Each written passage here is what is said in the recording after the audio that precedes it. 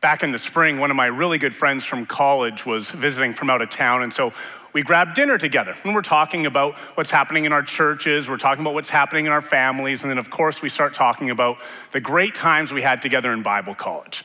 And we're laughing and we're telling stories, and my friend looks at me and he goes, "Do you think those are the best years of our life?" And I thought something I've been thinking about a little bit, and I said, no, I don't think it's the best years of our life, but it's certainly the most fun years of our life. And I don't know what your college experience was like, but mine was fantastic. And when you get a group of 12 young adult men gathered together in a dorm, you do all sorts of crazy things together. We did practical jokes all the time. A couple of my favorites, the two doors on either side of the hallway, we put some rope and we tied the doors together so that the guys couldn't get out of their door in the morning. That was pretty fun.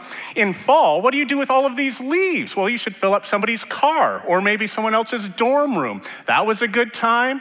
Maybe you didn't decide to clean your room, so we would take something that may or may not have some stench to it, hide it in your bedroom a little bit. That was pretty fun. And then maybe, I'm not saying I did this, take a bag of flour, and when somebody's in the shower, see what happens when you mix these two things together. That was a lot of fun. But we also did things together as a whole dorm, and you might think, like, Dave, did you actually do this? And we did. We were a bunch of young adult guys, and we thought at the end of each year, we're gonna have a toga party. Because what else do you do when you're 20-something years old? And my son said, Dad, there's no way you did that. And I said, well, let me show not only you a picture, but our entire church family a picture. To which my 9-year-old replied, do you need to ask Grandma and Grandpa's permission to show that? And I said, no, I'm a man. I will embarrass myself without anyone else's permission. And I'm sure we were a little bit obnoxious during this time. We would dress up in togas. And we would walk around the school. We would walk around the girls' dorms, and because we were very innovative, we would chant, toga, toga, toga. And then we'd walk around the other guys' dorms, and we would chant, toga, toga. And then we'd go to the local mall and quickly get kicked out of the local mall. And while we were doing this, much to our surprise, one of the other guy dorms broke into our dorm and completely made a mess out of everything. We walked back in to celebrate the night and to do the festivities that we had planned, and people had gone into our shower room and taken all of our soaps, all of our shampoos, all of that sort of thing, and sprayed the entire bathroom down. They had taken our lounge in the area of our dorm and put everything upside down in the middle, torn all the things off the wall, and just made a huge mess. And so we're looking around at each other and we're thinking, well, who's gonna clean this up? We didn't do it. Why should we clean it up? But we don't know who did it, so we can't talk to the guy who's in charge of all the dorms and ask them to clean it up. What are we gonna do? You might be familiar with another story with a group of about a dozen male young adults, and they were hanging out around in the city, and they had spent some great time walking around and having a good time, and they had rented a room to themselves, and they got back to this room, and they were kind of dirty from hanging out all together, walking around the city. They looked around, they said, we rented this place. We don't know where the towels are. We don't know where the wash basin is. We don't know how this is all gonna get together, but we're fairly gross right now. And so as they're looking around at each other saying, well, I'm not gonna figure out how to clean your feet, and you're not gonna figure out how to do mine. What are we supposed to do? The oldest guy in the group, a guy in his early 30s, grabbed a big wash basin and some water and wrapped a towel around his waist, and he came out and he said, allow me to take care of you. And these 12 young disciples are going, Jesus, that's the job of a servant. Why are you doing that? Not at this exact moment, but in Mark chapter 10, Jesus looks at his disciples, Jesus looks at his disciples and says, whoever wants to be first must be saved of all. For even the Son of Man did not come to be served, but to serve and to give his life as a ransom for many. This is the third week of our sermon series, Generous Worship. And today we're gonna look at what does it mean to serve as worship? What does it mean to have a lives in which we give ourselves to others to serve as worship? And to recognize that every thought, every word, every deed glorifies Jesus if it honors him. Let's pray together. Heavenly Father, thank you for this sermon series. Thank you for us as a church having this value of generous worship, giving all of ourselves to all of you. And God, as we look at a fairly heavy topic, May we have open hearts and open minds to what you want to say to us. God, I pray that my words would fall down so that you could use these words powerfully in any way you want in the lives of those who are in person and watching online. May this honor you greatly, we pray. Amen. If you have your Bibles with you, today we are in the book of Philippians, Philippians chapter 2. If you're brand new to church, there should be a Bible in the pew rack in front of you.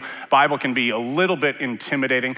Thankfully, there's a table of contents. If you download the app that's on the screen behind me, it should be a little bit easier to navigate that. The book of Philippians is in the New Testament. It's a little tricky to find. You get the four Gospels at the beginning, Matthew, Mark, and Luke. Then you get the big letters. You get Acts and Romans and Corinthians. And then free of charge this morning, Galatians, Ephesians, Philippians, Colossians. Go eat popcorn. Right? There it is. It's right there. Philippians chapter 2. We're in Philippians chapter 2. Here's what happens. The Apostle Paul is writing to the church in Philippi. He's currently in prison, and he's raising up some money to help out the Macedonian churches. And so the church in Philippi is a fairly wealthy church. They've got a little bit of extra money. And so they gather a whole bunch of money together, and they say to their friend Epaphroditus, take this amount of money and go visit Paul. Tell him that we're praying for him. Tell him that we're caring for him. Take this money so that it can be a blessing to multiple other churches.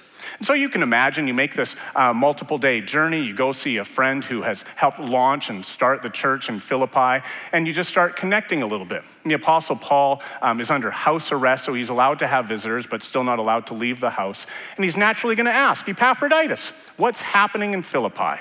And he tells about the good things that are taking place. He tells about the not so good things that are taking place. And Paul says, before you leave, I'm going to write a letter. And you can take this letter back to the church in Philippi. Chapter 1 in Philippians is beautiful. Philippians is kind of that coffee cup book. There are so many little verses that we can take away from that maybe you have literally on coffee cups, or maybe you've memorized a couple verses here or there. And Paul is writing to the church in Philippi, and he's thanking them for their generosity. He's telling them that he's praying for them, and he reminds them in chapter 1, verse 27, whatever happens, conduct yourselves in a manner worthy of the gospel of Christ. Church in Philippi, be aware that I know what's taking place, what's going on, and I think there's some things that need to be changed. For those of you who enjoy taking notes, our outline begins with this, growing a heart for service. This is Philippians chapter 2, verses 1 and 2. If you enjoy reading along word for word, I always preach from the English Standard Version. If there is any encouragement in Christ, any comfort from love, any participation in the Spirit, any affection and sympathy, complete my joy by being of the same mind, having the same love, being in full accord, and of one mind. Every week I preach from the ESV, but this week I came a little bit closer to switching it up. I memorized this passage years ago in the 1984 version of the NIV. And that 1984 version does something a little bit different. It takes the opening two verses and it puts if before each clause. And you can hear Paul's concern about the church in Philippi.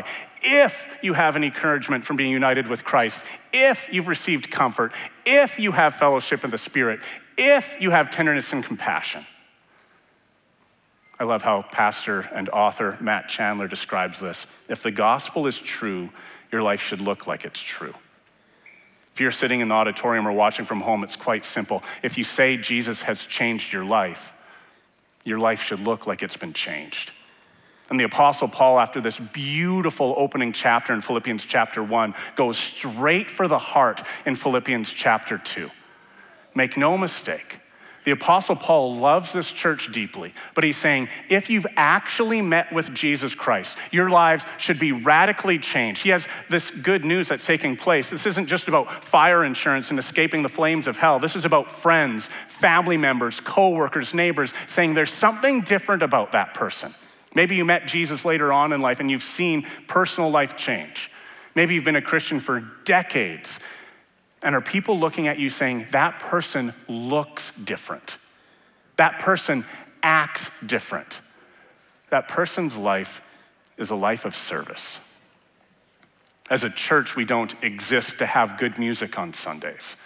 We don't exist to have a decent sermon every week. We don't exist to have ministries and programs that you're going to learn about after the service. As a church, we exist to make disciples. As a church, we sing songs so that draws you into the throne room of God and you are reminded of his majesty, of his power, of his love, of his grace. A sermon should hopefully capture you and think about the awe and wonder of how great Jesus is. And the ministries are to help make disciples. It's really difficult to be a disciple completely by yourself, all alone. You can do it, but it's hard. But to come together and to recognize we're going to serve one another, we're going to talk about life together, and we're going to help one another realize what it means to be a follower of Jesus. This coming Saturday is training day, and I don't know exactly how many people are going to come. Over the last few years, we've had about between 150 and 200 people. And Pastor Joel and Pastor David kind of owned that Saturday morning, and I said, I'd like to speak in that opening session, whatever you want me to do. And they said, Dave, we want you to bring something that's an encouragement. We don't want it to be a pep rally this year. We want you to really talk about what's going on and what does it mean to have a heart of service. And so heads up for any of you who are going to be here on Saturday, we're going to look at 1 Corinthians 13. What does it mean to truly love one another? How do we do this worship thing? How do we do this service thing? How do we show people what the love of Jesus looks like if his love hasn't captivated our own hearts? Have you been so transformed by the love of Jesus that you are a conduit of that love to others? That when people see you, they think, I don't know what Christianity is about, but if it's anything like what that person is showing me, then I want to know more. How are we supposed to do that? Verses 3 and 4, Paul continues, do nothing from selfish ambition or vain conceit, but in humility count others more significant than yourselves. Let each of you look not only to his own interests, but also the interests of others. Humility is not a first century virtue. If you think about first century Rome, what's the first thing that comes to mind? The army, the strength, the power, the Pax Romana, the peace of Rome. Humility was looked down upon. As one commentator so aptly writes, the simplicity of Paul's language should not blind us to its difficulty. Easily said does not mean easily accomplished. Paul continues to pursue our hearts and encourages an inward change to take place. When you walk into our foyer, you see those two big words on that front wall, welcome home. It's our desire that everybody who enters our church, whether you're a longtime attender or whether you're brand new to Ellerslie, would walk into our building and feels like coming to Ellerslie is like coming home. You may have also noticed there's another blank wall between the two bathrooms. And over the last year, I have led multiple conversations about what do we put on that wall?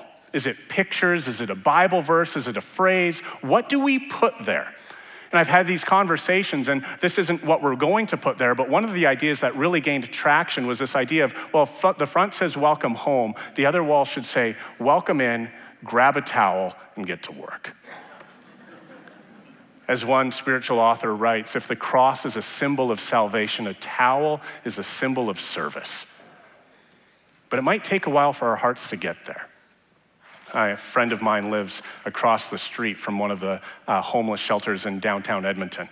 And he said it's really interesting when it's kind of that political time and all the politicians show up or the counselors show up or the different people in government show up and they arrive and most of them get their pictures, get a couple good shots and they're in their cars and they're off and their handlers are protecting them the whole time.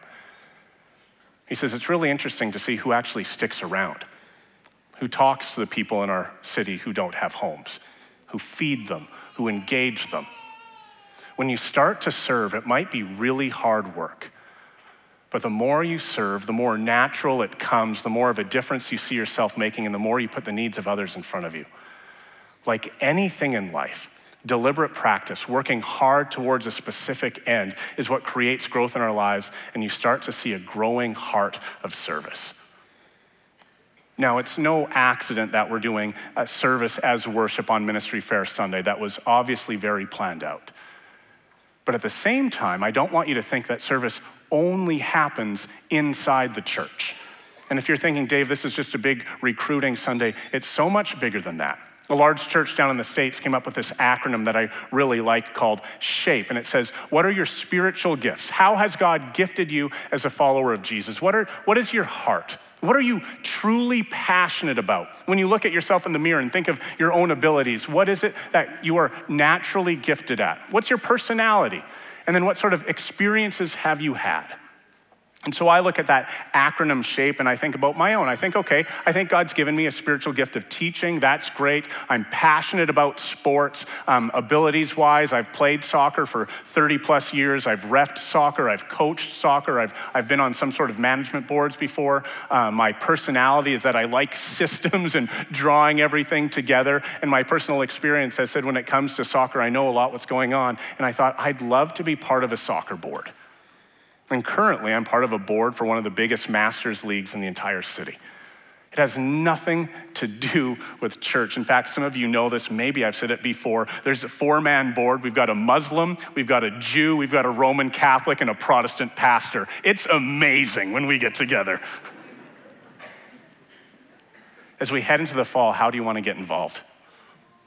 Are you the same as me and you're just passionate about sports and maybe you're thinking, I'd love to be a part of my kids' sports team, whether that's indoor soccer, whether that's basketball, maybe there's some sort of way to be involved in dance or a recital that's taking place behind the scenes. Maybe you want to get involved in the local school and say, I'd love to read to kids. I'd love to help out in these classrooms. I'd like to be a part of the Parent-Teacher Association. How do you want to get involved? Maybe you have professional gifts and you've never thought about how your professional gifts can be used in the church. Maybe you're a lawyer, you're a photographer, you're an accountant. Maybe you have gifts in helps and you're naturally good at all sorts of things around the house. How can you use those gifts to bless the church around you? Maybe there's single parents who would say, I would love somebody to fix my car because I know my brakes are squealing and I can't afford to do it on my own. I know there's mold in my basement, but I have no idea how to fix it. And even if I did, I don't got the money to do it. Maybe you want to serve more behind the scenes and you're thinking, over the last summer, I've really seen a notice in the prayer ministry here at Ellerslie. Would you like to be involved in pre-service prayer, in post-service prayer, or get the prayer updates throughout the week? Maybe you want to be involved more behind the scenes at the church, like working in the kitchen, or maybe you are passionate about leading a small group, or you think, I'd love to mentor young adults, or maybe there's a new Canadian that you would like to help get acclimated to what it means to live in Canada. Maybe you're white doing that, maybe you're non-white doing that, helping people recognize the body of Christ is incredible. There's one guy in the church who I'm friends with, and he serves behind the scenes in a beautiful way. And he finds out people who are less fortunate and he goes to their homes and he fixes things for them totally free of charge. Is that something you would like to do? And then there's always the really big events as well, right? Did you know that on a Sunday morning at Ellerslie, it takes about 125 volunteers to make Sunday mornings work? 125. There's a dozen people who just do the production booth. There's about another dozen people who are on the worship teams. There's about 50 plus who are doing first impressions between the two services. About 60, I believe. Kelsey's standing right there. You can correct me later if I'm wrong, Kels, about how many people it takes to do children's ministry. How would you like to be involved and what does that look like? As we've mentioned over and over throughout the summer, it's about looking around and seeing the needs that God has placed around you. Verse 4 says we aren't just here to look at our own interests, but also the interests of others. That beautiful passage, as beautiful as it is, pales in comparison to the next few verses. One author said, there's mountaintop passages in all of Scripture, and this is one of them. Commonly referred to as the Christ hymn, Philippians 2, 5-11. It's incredibly beautiful. But if verses 3-4 say, how are we supposed to serve? Verses 5-8 answer the questions, well, why should we serve? Why should we view somebody more important than myself? Why should I look after the interests of others? Why should I give my time? Why should I give my money? Why should I give my expertise to helping others? The Apostle Paul says, because Jesus did it first. Jesus' heart for service is the second part of our outline this morning, picking up in verse 6. I'll pick up in verse 5. Have the mind among yourselves, which is yours in Christ Jesus, who though he was in the form of God, did not count equality with God to be grasped, but emptied himself, taking the form of a servant, being born in the likeness of men. And being found in human form, he humbled himself by becoming obedient to the point of death, even death on a cross. I'm going to spend a couple minutes talking about each of those verses individually. Verse 6, though Jesus was in the form of God, he did not count equality with God something to be grasped. I mentioned to one of our board members just before the service started, I'm looking around and going, it's not just that I don't know some people's names. I'm looking around the foyer going, I don't know if I've ever seen you before. And so if you're new to Ellerslie, welcome here. And some of you are longtime Christians coming to Ellerslie. Some of you are coming to Ellerslie going, what is the Bible all about? Here is Christian orthodoxy. Here's what Christians believe. The Christ hymn, Philippians 2, 5-11, there is no clearer place in all of Scripture that talks about the divinity of Jesus. As Christians, we believe that Jesus is God and has been God from the very beginning. He's not like God. He's not similar to God. He's not lesser than God. If you think about a Greek pantheon, that Zeus and God the Father are the same and Jesus is kind of like Hermes. It is not like that at all. Jesus is God, always has been God from the very beginning. And when he comes to earth, he's not a demigod or half God, half man. He is the God-man, fully God, fully man. Now, I want to show you something that was eye-opening to me this past week that I had never seen before. Take a look at this. While Jesus is God and does not count equality with God as something to be grasped, humanity is the opposite. Though we are in the form of man, we count equality with God as something to be grasped, though we are not in that form. You might say, well, Dave, what does that mean? Over the last couple of months, we've been going through the book of Genesis. In Genesis chapter 3, Adam and Eve are in the garden. The snake comes up to him, and the snake says to Adam and Eve, do you want to be like what? Like God. We wrapped up our Genesis series with the great story of the Tower of Babel, and we see all these nations gathering together to build this tower up into the sky. Why? So they can be like God. And if we're being really honest with ourselves, we're still doing this today. This is my skill set. Why should I share it with people who don't have my same skill set? This is my calendar. Do you know how busy I am at work and with all my kids' activities? This is my money. I've worked hard with this. Why should I give it away? And Paul says your attitude should be the same as that of Christ Jesus, who being in very nature God, did not consider equality with God something to be grasped. Think about what Jesus gave up. He's in the throne room of heaven, perfect face-to-face community with the Father and with the Holy Spirit, being worshiped by angels, and he gives up the glory and the majesty and the beauty of heaven to come and to be born in a barn. Why should we serve? Because Jesus shows by his own example that we are to have a heart for service. Verse 7, Jesus emptied himself by taking the form of a servant, being born in the likeness of man. I think there's a very honest question we ask here because we go, well, Dave, didn't you just say that Jesus always has been God and always is God? But verse 7 says he empties himself. What does that mean? I think that's a really important question. 3 things really quickly. He gave up heavenly glory. He had a face-to-face relationship with the Father and the Spirit. He exchanged the throne room for being born in a barn. He gave up being worshiped by angels for snide comments from the Pharisees. He gave up some of his divine prerogatives. Jesus gave up the voluntary display of some of his attributes. For example, another thing of Christian orthodoxy is we believe that God is all present. Maybe you've heard of the omnis, that he's omnipresent, that he's all-knowing, that he's all-loving. Jesus cannot be a physical human being and be all-present. He can't be both in Nazareth and in Jerusalem at the very same time. And of course, he took on human limitations. We read in Scripture that Jesus grew tired and he needed to rest, that Jesus grew hungry and he needed to have food. And there's family expectations, like in Luke chapter 2, when he's a boy and he's traveling with his parents and only for his mom and dad to realize, Jesus isn't with us anymore. Jesus, we know you want to be in the temple, but you got to travel with mom and dad. But if you have verse 7 in front of you, there's a word there that we don't like, isn't there? He took on the nature of a servant. Dave, what if I'm serving people and they're not grateful for it? What if I'm serving people and they never say thank you? What if I give all of myself to all of what I'm doing, whether it's a small group, whether it's working in the kitchen, whether it's working at Hope Mission, whether it's helping somebody who needs a helping hand with their car, whatever the case might be, and they actually make a snide comment about it and say, I'm not doing well enough, or that food wasn't very good, or, oh, you left a little bit of dirt in my basement when you were fixing my drywall. What do you do then? There's a modern day classic called Celebration of Discipline by Mr. Rick Foster. Not our Rick Foster, but Richard Foster nonetheless. And he has this great line, I'm paraphrasing it for sake of brevity. There's a difference between serving and being a servant. In choosing to serve, we are still in charge. In being a servant, we surrender that right. But Dave, what if things don't go the way we expect? They didn't always go the way Jesus wanted them to either. And verse 5 reminds us our attitude should be the same as that of Christ Jesus. That brings us to verse 8.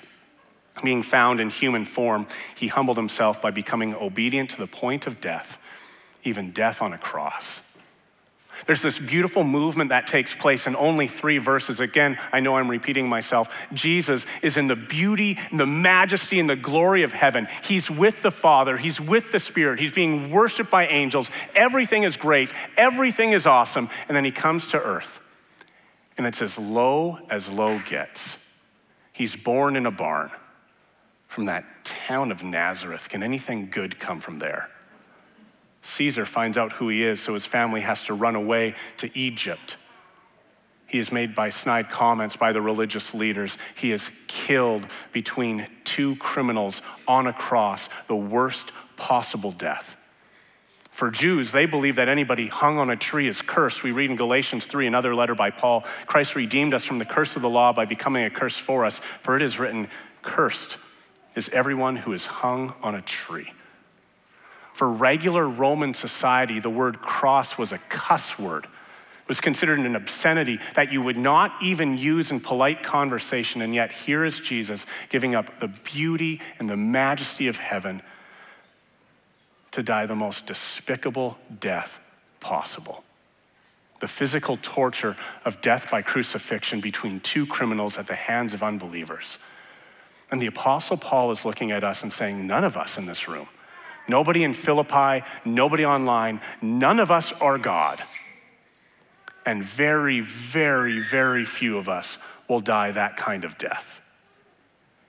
And yet here is Jesus who leaves the throne room of heaven and dying this kind of death to be a blessing to everybody. When Jesus loves you so much that he died a criminal so that we might be raised children of a king. Sermons are a monologue. But if I were sitting where you are right now, I might be going, Dave, is there any blessing here? Is there a little bit of a reward to look for? There's a joyful heart for service. Serving can be hard work, but the rewards are incredible. Jesus faced death for us. But one day, every knee will bow and every tongue confess, Jesus is Lord. And so when you think, well, Dave, I know there's going to be some difficulty. I know there's going to be some challenges. It's going to cost me time. It might cost me money. It's definitely going to be using my experience to bless those who don't necessarily have that same experience. Will there be any reward for me? There will be. When you get to work in the kitchen, recognizing that you are serving food for people in Alpha who are hearing about Jesus for the very first time. When you hang out with the kids upstairs in kids' church, it's not Sunday school at Ellerslie, it's kids' church. They sing songs like we do. They have a message like we do. They break into small groups like many of us do. They're understanding what it means to be followers of Jesus, and you get the privilege of having those times of prayer and leading people into faith. There's times where we gather together as worshiping, recognizing that God is using us and using our gifts and our abilities and our passions and our experiences for his glory. To see the blessing of helping out a single parent who might not be able to do it on his or her own, recognizing what a blessing it is to do it. When you join a board or a PTA or when you coach a soccer team and recognizing these kids are getting confidence for the first time in their life. I get to be that adult who loves these kids, maybe in a way that they aren't even being loved at home. And everywhere we go, we show with others the love of Jesus Christ and the impact that it has. And sometimes we as a whole church get that blessing. Because there's a couple in our church who said, you know what we want to do? On Sunday nights, we're going to hold a Persian fellowship. And we're going to teach people about Jesus, even if they don't understand the language. We're going to bring people in who can interpret it. We're going to learn some of the language ourselves.